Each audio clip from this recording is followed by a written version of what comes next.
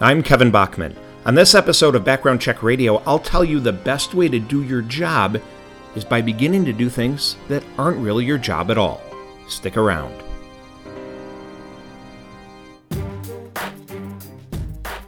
Well, it's another month and another set of fresh employment data is out, and it's shown that an employee's willingness to quit their job and take another is a trend that is not slowing down.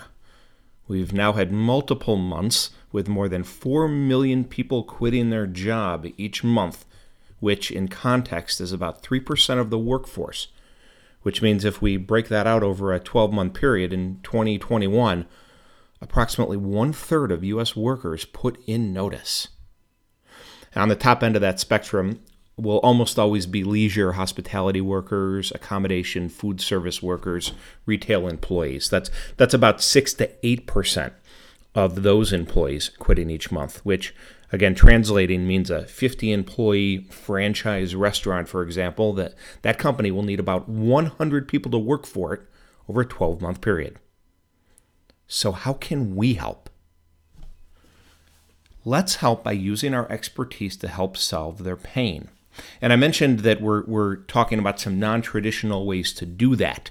But here are a few examples. Chances are, if you're a CRA, you have a lot of insight into your clients. You have a lot of clients, and you have a lot of conversations with them.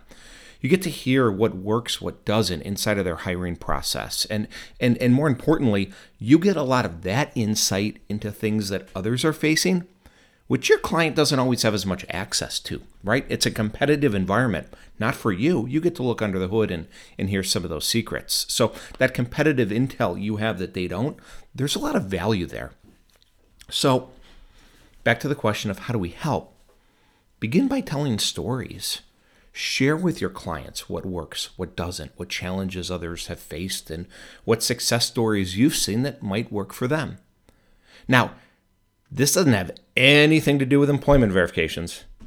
It doesn't have anything to do with ensuring the MVR trace to the applicant. But what you're doing is you're applying that expertise in a different way. When you show your clients you're interested and want to be part of their success, that doesn't always mean determining whether your strategy to call employer number 2 at 10 a.m. or 1 p.m. is the better play. There's a lot of different ways we can help. Because from my vantage point, you have two choices here. The first is continue to do nothing. Yeah, continuing to do nothing. That could be a valid strategy. Plenty of HR partners are doing nothing for their clients beyond that core service they're providing. Payroll company isn't necessarily diving in to help their clients retain workers. The dental plan administrator isn't rolling up their sleeves, and it's not normal to think that they would either. That's not their area of expertise. And if you're listening, you may think, well, that's not mine either, Kevin. And that's okay. You can keep grinding out that optimal verification call schedule. Sure. And I get that opinion. Years ago, I may have agreed, but time and experience have changed my tune on this. Because when I look at this scenario, I know one of two things is probably going to happen. I can be the vendor who just goes about my day, celebrating the fact that volume's up 15% because my clients can't retain workers. But then my client complains they can't hire fast enough. And my support team says, well, we can't do it faster, blah, blah, blah, background check reasons. And then I lose the business because the competitor's going to come around saying they can help the employer overcome their 15% attrition by providing a 20% faster time to hire. And bye-bye client. Doesn't matter if they can. And they might actually be able to pull it off, but they took the business from you. And even if the turnaround time gains aren't realized, that employer's not coming back hat in hand. They're gone. So that's option one. Option number two is I can be part of the solution. Why is attrition up? Why is time to hire slower? Is it truly and legitimately you, or are there steps in the pre-hire process that we can simplify and streamline together? These consultative conversations we can have with our clients.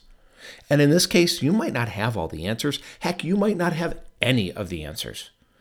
But the fact that you're rolling up your sleeves trying to help them solve their problem, any gains you make is gravy.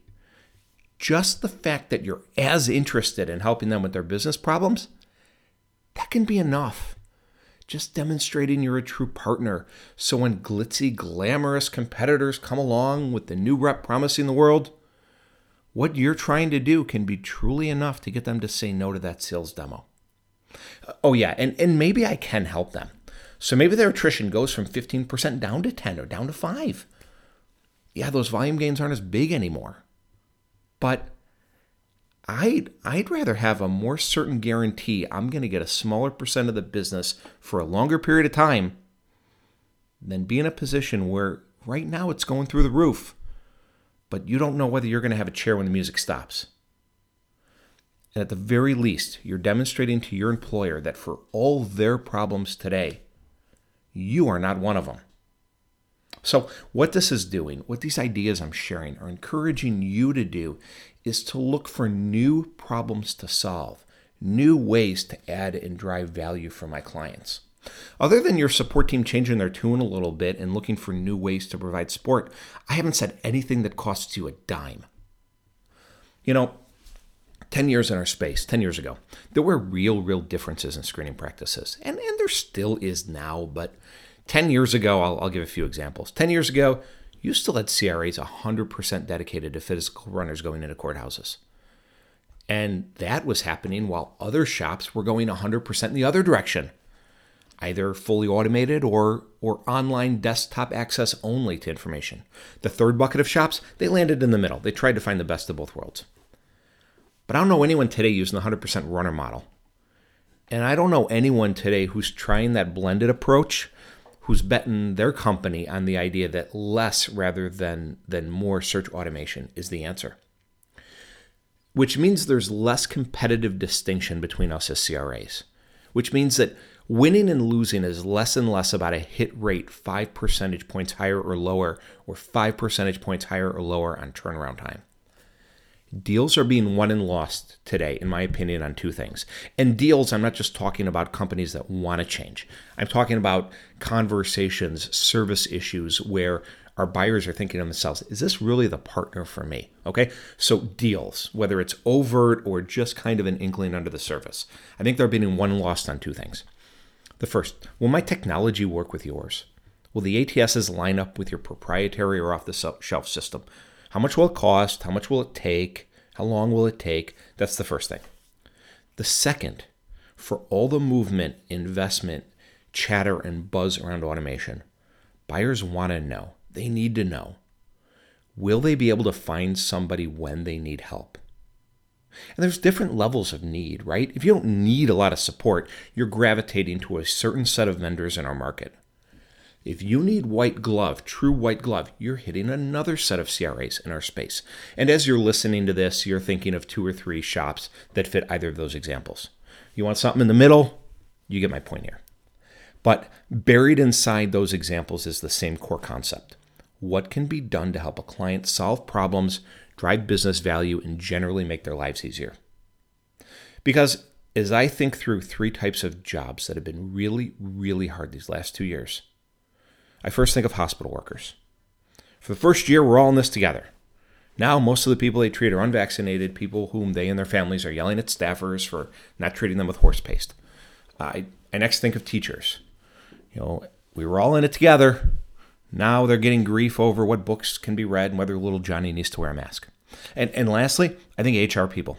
I think of our buyers. The same people who have to design floor maps in the factory so people can know which way to walk to the bathroom while remaining socially distant. That's not a joke. That's happening.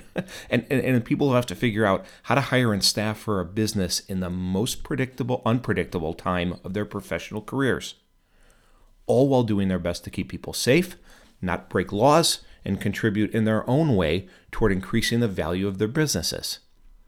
So yeah, let's cut them a break. Let's try and figure out what, if anything, we can do to help them.